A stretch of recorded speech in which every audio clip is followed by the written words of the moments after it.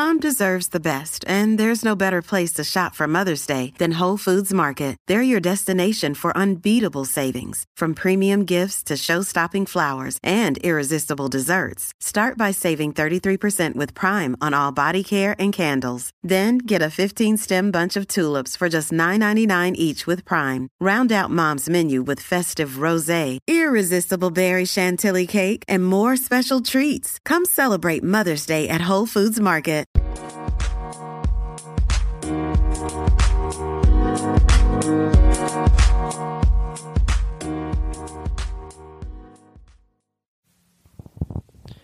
Welcome to For the Long Run, the podcast exploring the why behind what keeps runners running long, strong, and motivated.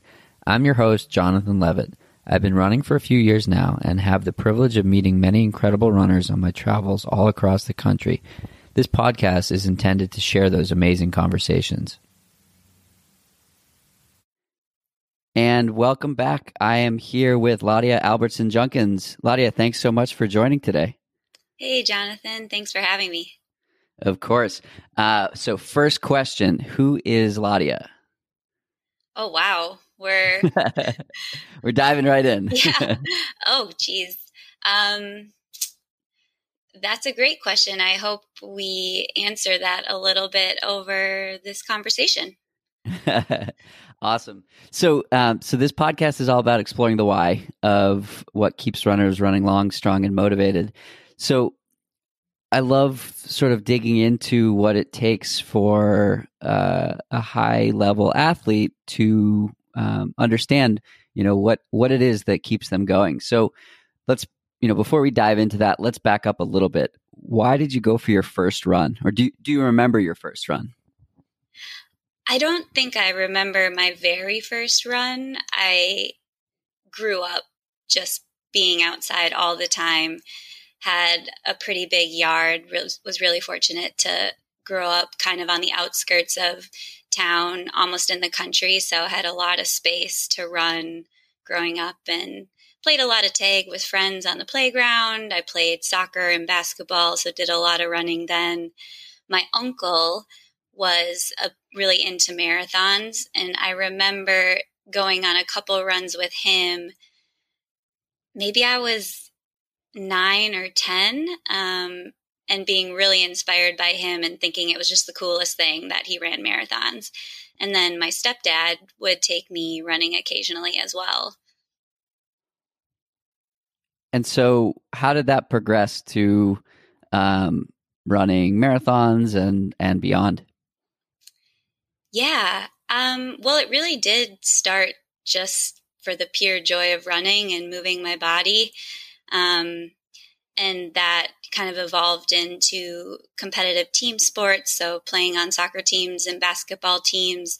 And it was actually my eighth grade was my first introduction to track and field at the high school level. My middle school gym teacher at the time was a track and field coach with the high school, and we had done the mile for gym class, and he saw potential in me, and so recruited me to run with the high schoolers, which was pretty unusual at my school. It was a very large school, so middle schoolers often didn't run with high schoolers.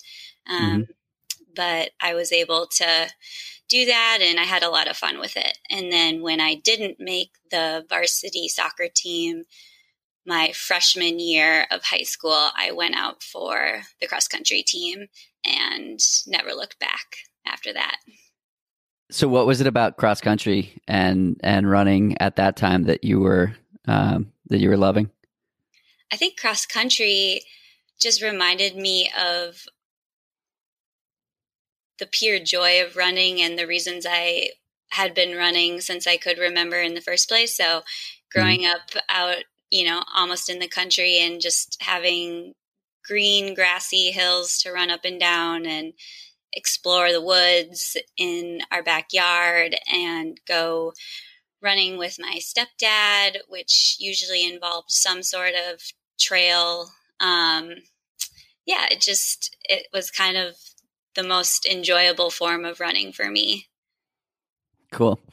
So let's fast forward a few years. Now you've run a handful of marathons and ultras and 100-milers. We had a fun chat after you ran Boston. Was that 2019? I think. Yeah, last year. Yep. What was that experience like? I love how you described it. Oh, wow. Boston was, I've always enjoyed running for the way that it brings people together, but Boston brings people together in a way I had never seen before with my own eyes. I was just blown away by the number of people who came out to spectate, just the velocity of the cheering. Everything about it was so full of energy and spirit and passion. And it was kind of like running a 100-meter dash for 26.2 miles. It was incredibly invigorating and also overstimulating, which I realized pretty quickly or early on in the run that I was going to need to really manage that stimulation if I wanted to actually make it to the finish line. But that's part of the fun of it, I think, is figuring out when to really engage and tune in with the fans and the runners around you, and then also figure out when you need to kind of turn inward and find some calmer moments. And you're constantly balancing that at Boston. Cool. So when I told David Roche, my coach, that we were doing this podcast, his response was awesome. Ladia is one of the best humans of all time, and I think she should be president of the world. and I agree. Oh boy. So I wanted to have you on this podcast because you bring so much joy and happiness and hope to people through social media and through, how you approach living life. And I think in a time like this, we could all learn a thing or two about like giving presents and being present and focusing on what we can do. And the reason I say that, and so for background, I've talked a lot with guests on this podcast about the experience I had last year with loss and with having a pretty shitty year on the personal side of things. And I continually reference a couple of friends that helped me through that. So for people who are listening, Ladia is one of those people that helped me through it. And so first I want to say thank you for that, because I vividly remember being in the bathroom of my grandparents' house and getting a text from you before I went to talk to my grandpa for the last time. And I don't know that I could have done that without the support that you gave me on that day and in the prior weeks and months. So first, thank you. That was all amazing. And second, I want to know, like, where is your head at in a time like this where hope is the only thing that, we can have, and we have to be thinking of, being appreciative and what we can do. We can still run. People in Europe can't do that. So where are you at mentally with where we're at today? Yeah. Well, thank you for bringing that up, Jonathan. And I just want to say thank you for letting me be a part of that time in your life for you. When you are losing someone who means so much to you, you don't have to let other people into that journey. And I think it says a lot about you that you were willing to let people in during that time. And I hope that what I helped you see was the strength already within you, and just affirm that you did that without my help. You could have done it without a text message from me. But I hope what that little message for you did was just remind you how strong and brave you already are.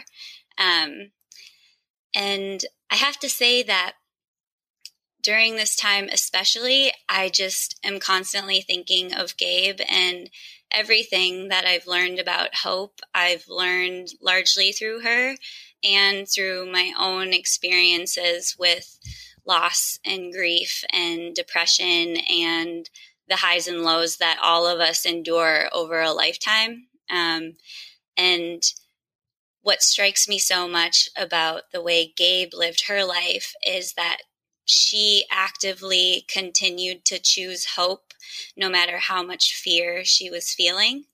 And she felt a lot of it, plenty of it. The fear never went away, and it really never does, I don't think, for any of us, if we're being honest with ourselves. And she chose to hang on to hope along with that fear. And I think a lot of us can learn so much from the way she did that. For sure. So I think that dichotomy is perfect. There have been a lot of articles that have come out recently that say, my friend Zoe wrote one in Trail Runner, and David writes a lot in Trail Runner along the same lines. Like, you have to acknowledge that it's okay to not feel great. And you can also, you can have multiple emotions at the same time. So you can have hope and you can have fear in parallel. It doesn't have to be one without the other, right? Definitely. Yes. So what I want to know is, like, how do we get there? How do we, for people that are in that state of fear, how do we bring hope into it? What were some of the things that you learned, over the last couple of years that can be practical and pragmatic ways to bring that hope to life? Yeah. I think, and I speak only from my personal experience, of course, and for me, it starts with acknowledging the fear and naming it and facing it. And that's something Gabe really showed me how to do through her own example. There were times earlier in my life, I think, when I wasn't willing to acknowledge fear or face it. And instead I avoided it and tried to pretend it wasn't there. And that oftentimes triggers a much different cascade of responses than facing it and acknowledging it and accepting that you're going to be carrying it with you and you don't have control over whether it exists or not, but you do have control over your response to it. And for Gabe, that response was hope. I love that. So I was having a conversation with a coworker last night, and she had said that she just went to a therapist, and her experience was much needed. And she said that I asked her how she was feeling and how she was doing, and she said that she always says that pain demands to be felt because it's going to find its way out, so you might as well feel it. So I think that jives with, giving a name to it and acknowledging that it's there and letting that be okay. Definitely. I love that. And you can replace the word pain with so many different things. It's the same with grief. Grief demands to be felt. Loss demands to be felt. And joy demands to be felt. So yeah, I think that's a really great way of putting it. Cool. What's bringing you joy today? My dog, Farmer. He brings me joy every moment of every day. And one amazing part of all this stay-at-home stuff is that I get to spend all my moments with the wonderful and adorable Farmer, the dog. Being able to spend so much time with my husband brings me so much joy. Being able to connect with friends in new ways is bringing me so much joy. Being able to get outside and move my body is bringing me so much joy, and I feel so much gratitude that I can still do it at this point, and I feel so much gratitude that other people are still able to do it to some extent, and obviously that's not the case everywhere, right. But I'm grateful for the people who are able to continue moving their bodies outside. I feel so much gratitude that I'm able to help in small ways, or what I hope is helpful in small ways, like supporting small businesses, buying gift cards, still doing takeout where it's allowed, picking up groceries, delivering groceries for people in the community as needed, donating to, there's a really huge response fund in Seattle that is supporting local organizations and really a flexible and productive way to meet the needs of people as they change. So I'm just grateful for the small ways that I can hopefully help, and also acknowledging that there's a lot of ways I can't be of immediate help, and hopefully I can offer my prayers and good vibes and just keep people in my thought and in my heart. And I think a lot about people for whom home isn't a safe place to be, and people for whom shelter and food aren't guaranteed, and who don't know how they're going to get their next meal. And I am still grappling with how I could help people with that kind of need in some small way. So if you have any thoughts on that, I'd love to hear them. Yeah, I think a lot of us are in a strange place where we want to do as much as possible to help. And I find myself like spending more than I normally would, trying to like do my part. And I think we have to realize that, just like training is a,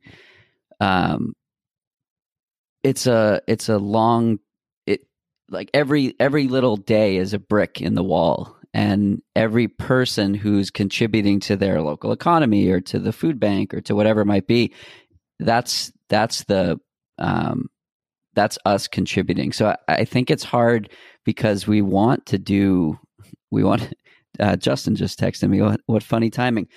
We want to do everything, and we want to help in as many ways as possible. And I think that's good, but I think we also have to realize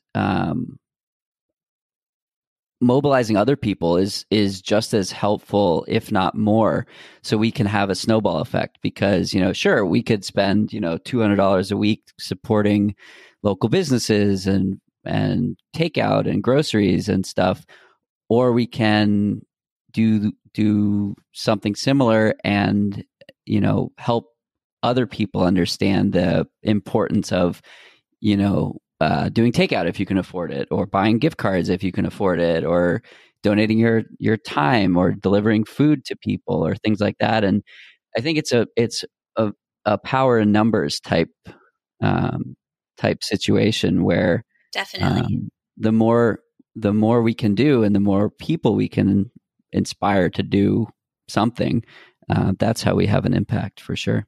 Yeah, I completely agree. And that's one thing I've been really heartened by, is just seeing the broad community response to this. It really does feel like most people, if not everybody, wants to do their part and help out in some small way.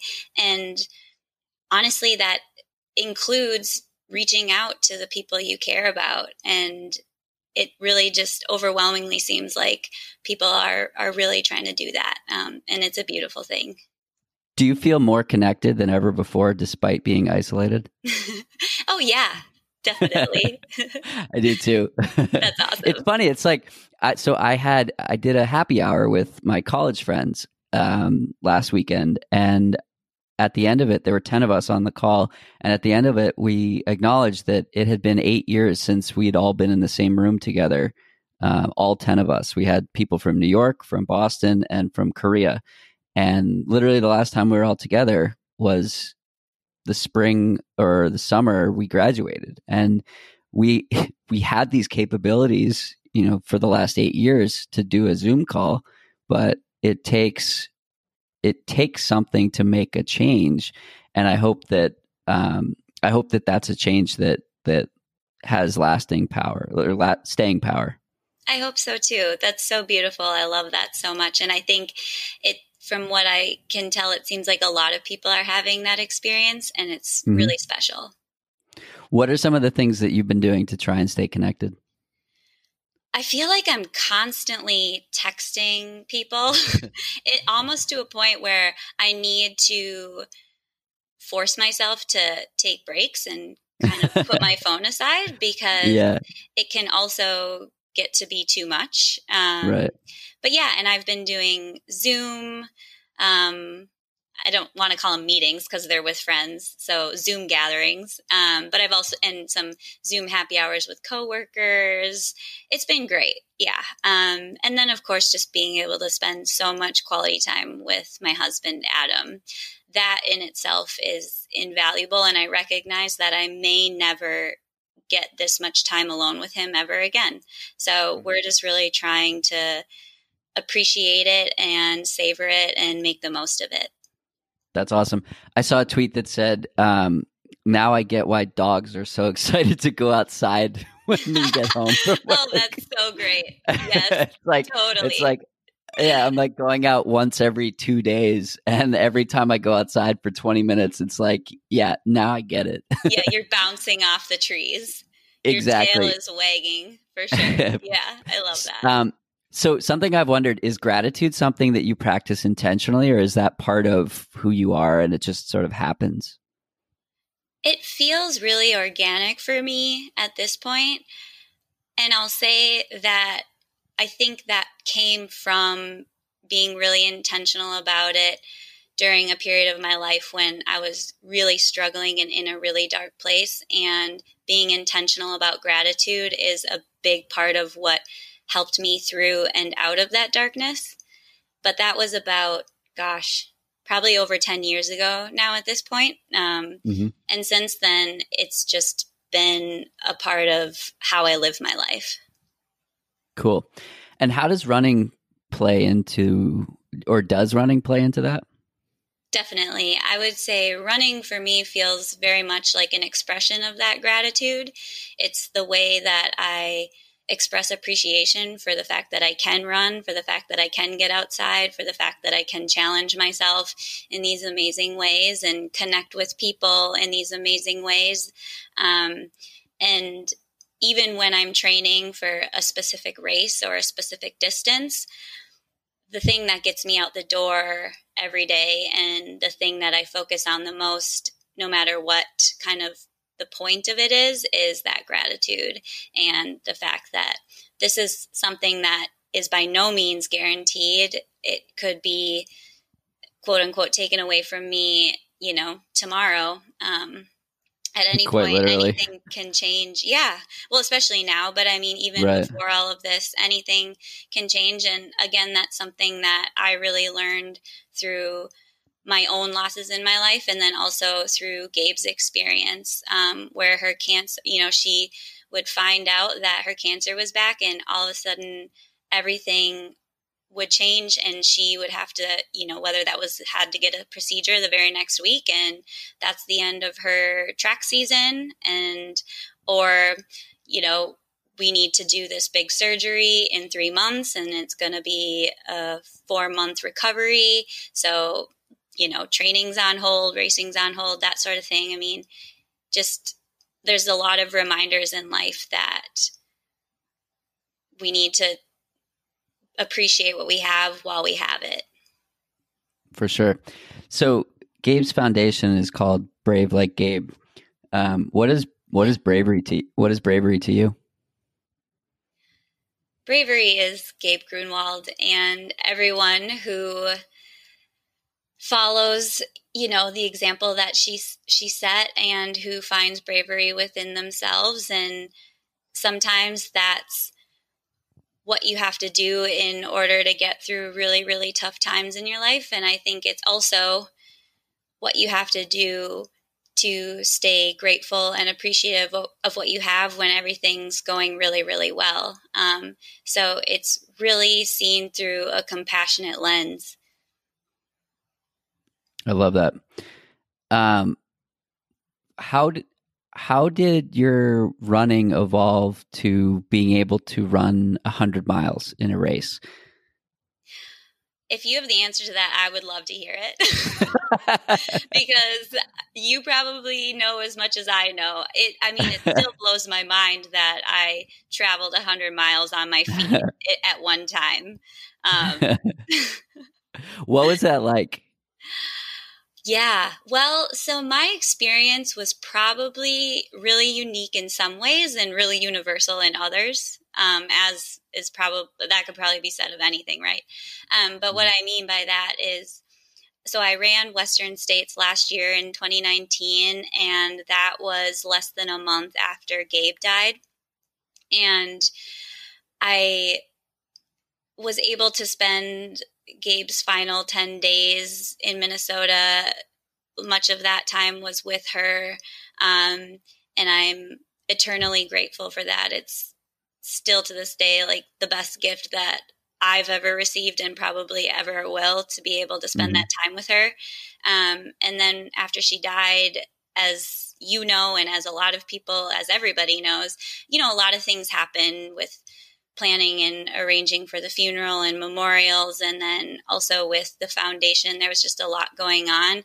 And Western States was really the first time after Gabe died that I had time to myself.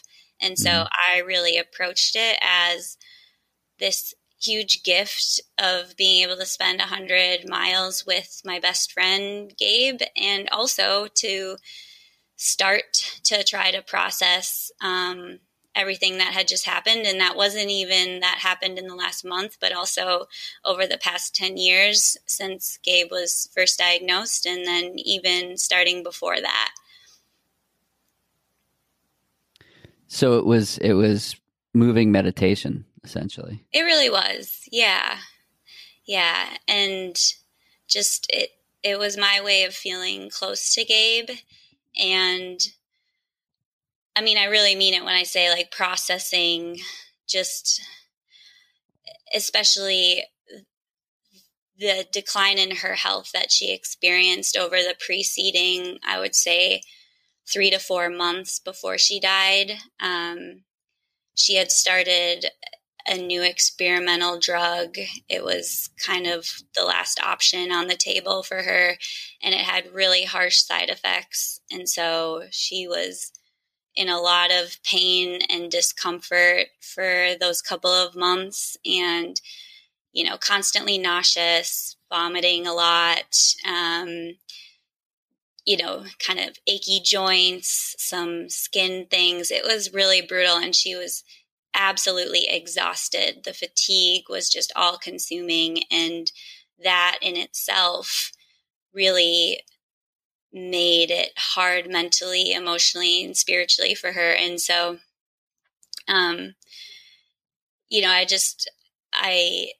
I spent a lot of time thinking about that, and I mean, I know this sounds woo-woo, but like talking to her about it during the Western States. No, I know what you mean by that. So I ran rim to rim to rim in October, and I had a section of running where I felt like it was an out-of-body experience, and I was present. I was running with my friend Tony, and this was like mile 30, and I had never run more than 31 miles in my life.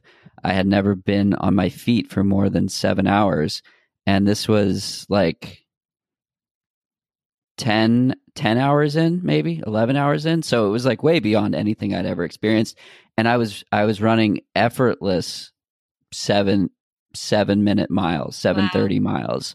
Wow. And I mean, we were going like softly downhill in the middle of the canyon coming back. But I was like, I couldn't feel anything physically. And I was having a conversation with my friend Tony, and Tony and I spent a lot of time traveling together, and we spent a lot of time in cars or running together. And so, you can only make small talk work for so long, when you're in a car with someone for 5 hours, or when you're running with someone for 7 hours. And so we were talking about all this kind of stuff, and gratitude and loss and community and this and that. And all of a sudden I like got the chills, and I just had this like feeling that my grandpa was there, and I was just like, I can't explain what it felt like, but I know exactly what you're saying. Yep. And I was talking to him, and I knew he was proud of me, and I knew he was watching me have, you know, the best day of my life from an adventure standpoint. And it's like, that's what we live for, like to be able to have those like out of body, maybe it's flow, maybe it's, you know, whatever, but you can't plan for that. You can't say, oh, I'm going to go out on the river today and achieve flow. Right. It just happens. And I had a conversation with Magda on the podcast, and I think it was like episode 10, or it was way early. And she was like, you might only get that like once or twice or a handful of times in your running career. And when you have it, like that's what we live for. Definitely. That's so beautiful. Thank you so much for sharing that. And I also would say too, like, we won't have those experiences with our loved ones all the time either, right? So it just underscores it sounds like you knew it when it was happening, what a gift it was. Like, this right here, I am with my grandpa right now, and I don't care what anyone else would think about that or say about this. Like, I know with every piece of me that I am with my grandpa right now, and it's such a gift. I mean, that's really the only way of describing it. And I've had that like several times with Gabe, and it just makes me so happy. I'm smiling ear to ear right now after you share that story. I can feel it. That's so wonderful. And it's funny because my Western States experience did have moments of that. And it also had many, many more moments of pretty, just like very intense physical and emotional discomfort, which is not surprising. I mean, anytime you travel 100 miles, it's going to be really uncomfortable for a really long time.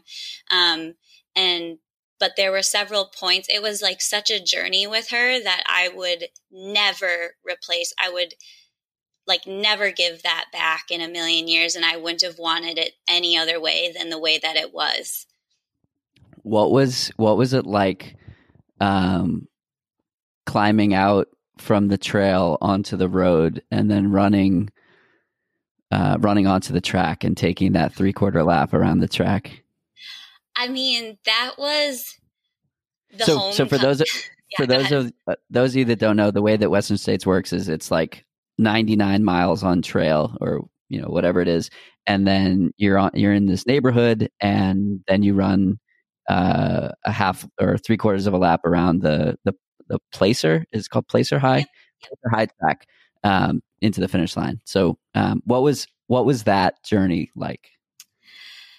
That was honestly the homecoming. And I feel like in order to try to adequately describe it, I have to back up a little bit and say that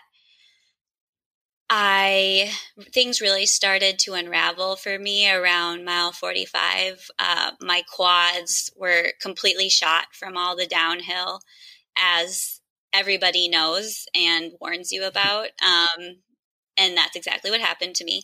Also, my stomach had already, gone to crap, and I was puking up everything I tried to eat. So that was starting at mile 45, and that lasted over 10 hours. And I had many moments of like very long breaks where I would, sit down on the side of the trail. In addition to like I was moving really slowly. And all of that whole time the only thing I was thinking about was the way that Gabe had suffered.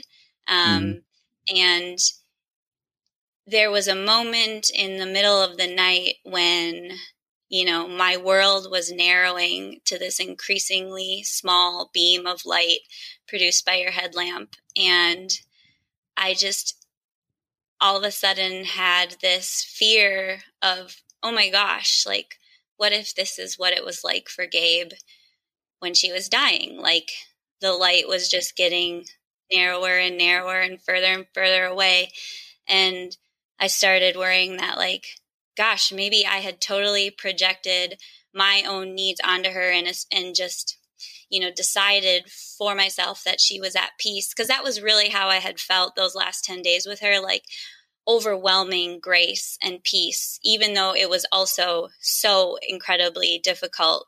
But it was really the grace that like rings like strongest in my mind from that time. And I had talked about it in the eulogy that I gave at her service. But in that moment out on the Western States Trail, I was kind of freaking out that I had totally gotten it all wrong. And like, no, this must have been terrifying for her. And then almost equally as quickly, I started realizing that, yeah, okay, so this beam of light is getting smaller and smaller, but that is completely ignoring this vast expanse around me. So like the darkness around me. And, as humans, we're really trained to fear the dark, and we call that the unknown. But I think as like spiritual beings, the darkness is the great expanse. And I think of it as benevolent. And as I started focusing less on the light and more on that expanse, I realized that I was completely surrounded by it, completely engulfed in it. And like, that's exactly what a hug is. That's exactly what an embrace and love is. And it was almost like, again, I know this sounds woo-woo, but I swear I heard her reassuring me that like, it's okay, she's okay. And it was okay. And it was this really interesting moment of like peace and clarity for me that like, I don't know, what happens when we die. And I don't know what happened when Gabe died.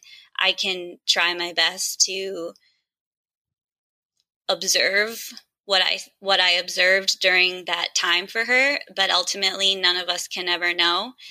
But I have to say, just like what I felt in that expansiveness and that potential just felt so comforting and beautiful. And then like before I knew it, the sun was rising. And because yes, I was out there that long, the sun was rising, and it was this beautiful cotton candy sunrise. And Gabe loved sunsets, and every like cotton candy sky that me and my friends see, we always think of Gabe, and it just felt like this sign from her and, from whatever your higher power or higher love is, like that everything is okay. And so I had that whole experience, and then I got to the track, and the track was honestly like that homecoming moment of like, Gabe is okay. Like, we did this, and I can like rest knowing that she's okay. That's amazing. What time did you finish? What time in the morning? I think it was like, oh man. So I ran 26 hours and 41 minutes, and I'm really bad at math, even though I'm a programmer. Like 7 or 8. Computers. It must have been. I don't know. I mean, the sun had been up for a while. Yeah. So it was crowded, is what I'm guessing. It was. I mean, it wasn't the golden hour yet, right. So it wasn't as crowded as it would get. But yeah, there were a decent number of people out there for sure. So I went. I was at the finish line in 2018, and it was incredible. To be there in the morning, and then we went and got breakfast, and then came back for a golden hour, and just like the triumph that these people were experiencing, to finish at 10:59:50, it was wild. Oh, I loved that part. I mean, I passed out for a solid probably hour. Like the kind of passing out where I didn't even realize I had fallen asleep. I just like woke up an hour later, but I was awake for golden hour because I didn't want to miss it. And that was certainly just one of the highlights of probably all of my running experiences. That's awesome. Do you think you'll run the race again? I would love to, but I also recognize it is so difficult to get in. I may never have another chance. And, you know, another thing that I have been aware of is like, I'm sure, you know, some people would hear about my experience at States and feel a little bit like, you know, why wouldn't you try to race it as hard as you could or as well as you could? You might never get another chance. And I think that's totally true. And I was fully aware of that because I might not ever get another chance. And I would love to try to race it, like really race it and have, you know, the different pieces dialed more than I did. But I also, like I said, wouldn't trade it for anything. And it was exactly the way that it needed to be for me. Yeah, I know what you mean. I've run Boston a couple, I mean, definitely a different scale, but I've run Boston a couple times and I've raced other marathons. I've never properly raced Boston. And to run versus to race, it's a totally different intent, right? You can have just as much fun, if not more fun, from, I don't want to say fun running, but you know, going out and being fully present with the crowd and with yourself and with what's going on around you versus, you know, head down and racing. There's definitely time for both. But I think that, you know, there's plenty of time for I hesitate to call it fun running, but fun running. Right. Yeah. And I mean, I think it just underscores that there are as many reasons for racing and for running as there are people doing it. Right. And whatever your reason is, that's fine. Exactly. Yep. What do the next few years look like? What are some big goals you have? What are some big goals you have? It's funny. I totally just made a face because I am notoriously bad at thinking about the future. I am very much a go with the flow, roll with it, see what happens kind of person. That said, it's a huge privilege to be able to think about the future. And I don't want to like overlook that. And I'm going to be completely honest with you. I would say the biggest thing I'm looking forward to right now is hopefully sooner rather than later, Adam and I would like to add to our family. So that's kind of first and foremost in terms of what I'm really focusing on right now. And then continuing to run, you know, whatever form that might take through the journey of adding to a family. Cool. What do you wish you knew when you started running that you know today? You ask really great questions. Thank you. I'm tempted to say I wish I would have known more about myself, but I also recognize that running is such a big part of what's helped me learn more about myself. So it's by design that I didn't know more about myself when I first started. Sort of like a learning on the go. Yeah, and just it really is the journey and that evolution. You know, it's tempting to want to jump ahead and skip the hard parts, but the hard parts are what makes life so beautiful and textured and rich, and also what make the sweet moments that much sweeter. So I think just, you know, appreciating that I am where I am, I was where I was, and I don't need to change either of those things. That's awesome. And I totally agree. I think that the highs and lows are nothing without each other. Yeah. That's a great way of putting it. Yeah. And both from a literal standpoint, like you can't get to the top of a mountain without starting from the bottom. But just like that, you know, you can't experience, you know, these euphoric, amazing feelings without the dichotomy of like, wow, this sucks right now. And it's not always like that. Yep. Definitely. What's your relationship like with Justin? Oh, we're great buddies. Yeah, definitely. He's one of my best friends. His and I think I've shared this on the podcast as well before, but his both yours and his experience last year sort of paved the road for me with loss and grief. And I saw him just like being raw and open and vulnerable with how he was dealing with everything. And I think that as a society, we don't talk about these things, and we don't talk about loss and grief, and nobody knows how to deal with it. And so I had this was my first experience with it, and I had no context for like, what do you do? And so I just sort of emulated what he did, just being super open with it and, sharing it all on Instagram. And I found it like really therapeutic and really helpful. And I mean, I guess that's my style, but the messages I got from people along the way were fascinating and basically echoed the sentiment of like, nobody talks about this. What are you supposed to do? Yeah. And so I think that talking in general is always good. Definitely. I'm nodding along with you. Yep. Yeah. And so I think that was awesome. What's a question I like to ask on the podcast as well is what are you scared of? I used to be mortified of losing my loved ones. And that's because from personal experience, having lost my dad and my stepdad, after my stepdad died, I went into a very deep, dark depression, as I think a lot of people do in that valley of grief.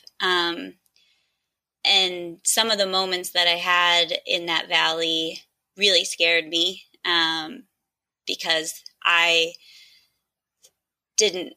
stopped feeling like my life was worth it and that my life was valuable. And that was a very scary feeling. And so after that, I for sure attributed those feelings to the grief I had felt. And so I was scared of having to feel that grief again, which the longer we live, the more people we lose and the more grief we feel. And honestly, I know this sounds weird and I don't say it in any way to like make light of it.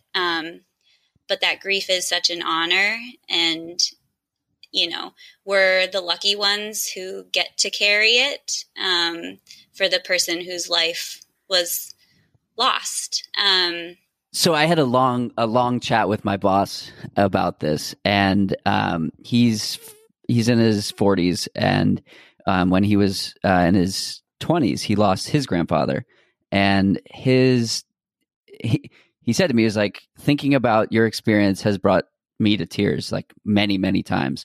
And he was like, but I like the pain. I wouldn't have it any other way, because what a gift it is to love someone so much that it's physically painful that they're not there. And I grew up with 4 of my grandparents and a great grandmother, and that's a gift. And having parents and siblings and cousins and this and that, and there's so many people out there that don't have that gift, or they don't have those relationships. So yeah, I 1,000,000% agree with you that the pain is like a badge, or not a badge, but it's a gift. Yeah, it's a gift. That's the only way to describe it. Yeah, definitely. So let's try and wrap on a let's bring it back to hope and bravery. What are the mantras that you focus on when things get tough? A big one for me is staying in the moment. Mm-hmm. And a good example of that was Western States. When early on, probably less than 25 miles in, and you're starting to feel tired. And I was thinking to myself, oh my goodness, 75 miles to go. Yeah, exactly. And if I let myself focus too much on how many miles I have left to go, it was way too overwhelming, and it would have been way too easy to give up. So just recentering myself and staying and really encouraging myself to stay in the moment was critical. And I think that applies to every area of life, and especially during times of uncertainty, because if we start to think too far ahead, and again, I mean, when there's so much uncertainty, it's looming and it feels really overwhelming. And so just bringing it back to the moment and staying centered in the moment, hopefully can help mitigate that anxiety about the great unknown a little bit, while at the same time acknowledging that the uncertainty inevitably is going to bring some anxiety. But actually, there's a quote I really like, and I had shared it, I think yesterday, by this guy, and I'm going to botch it, but basically he says, when it comes to uncertainty, we don't know enough, and we can't know enough to justify despair and passivity. And I think that's such a cool way of framing uncertainty. You know, like, so in so much of our narrative, uncertainty is a bad thing, is, you know, this big scary monster with no face that's hunting us down. But we have no evidence for that, and we could equally say that it's this benevolent expanse where we get to play a role in creating what it becomes. And he's right. Like, we don't know enough to justify complete and utter despair. We don't know enough to completely give up. And so it's just kind of spinning that uncertainty and focusing on the possibilities and the hope inherent to that uncertainty, as opposed to the fear. Amazing. I think that's a perfect place to wrap up here. Cool. If people want to follow along, I don't know why they wouldn't. Where can we find you on social? Sure. I'm most active on Instagram, and my handle is Ladia Halley. And shoot me a message if you ever want to chat. I love, chatting, as Jonathan knows. So thanks so much for listening. And thank you so much for inviting me to be a part of your beautiful podcast. I just love the conversations you're having and the way that you've followed your curiosity. Awesome. Well, thank you so much for being a part of it, and we'll see you out there. Yeah, sounds good. Bye. That's it for today's episode. Like many long runs, it's sad when it has to end. I hope you join in next week on For the Long Run. And in the meantime, happy trails. If you've enjoyed this episode, it would mean a lot to me if you shared it so that others can find it and enjoy it too.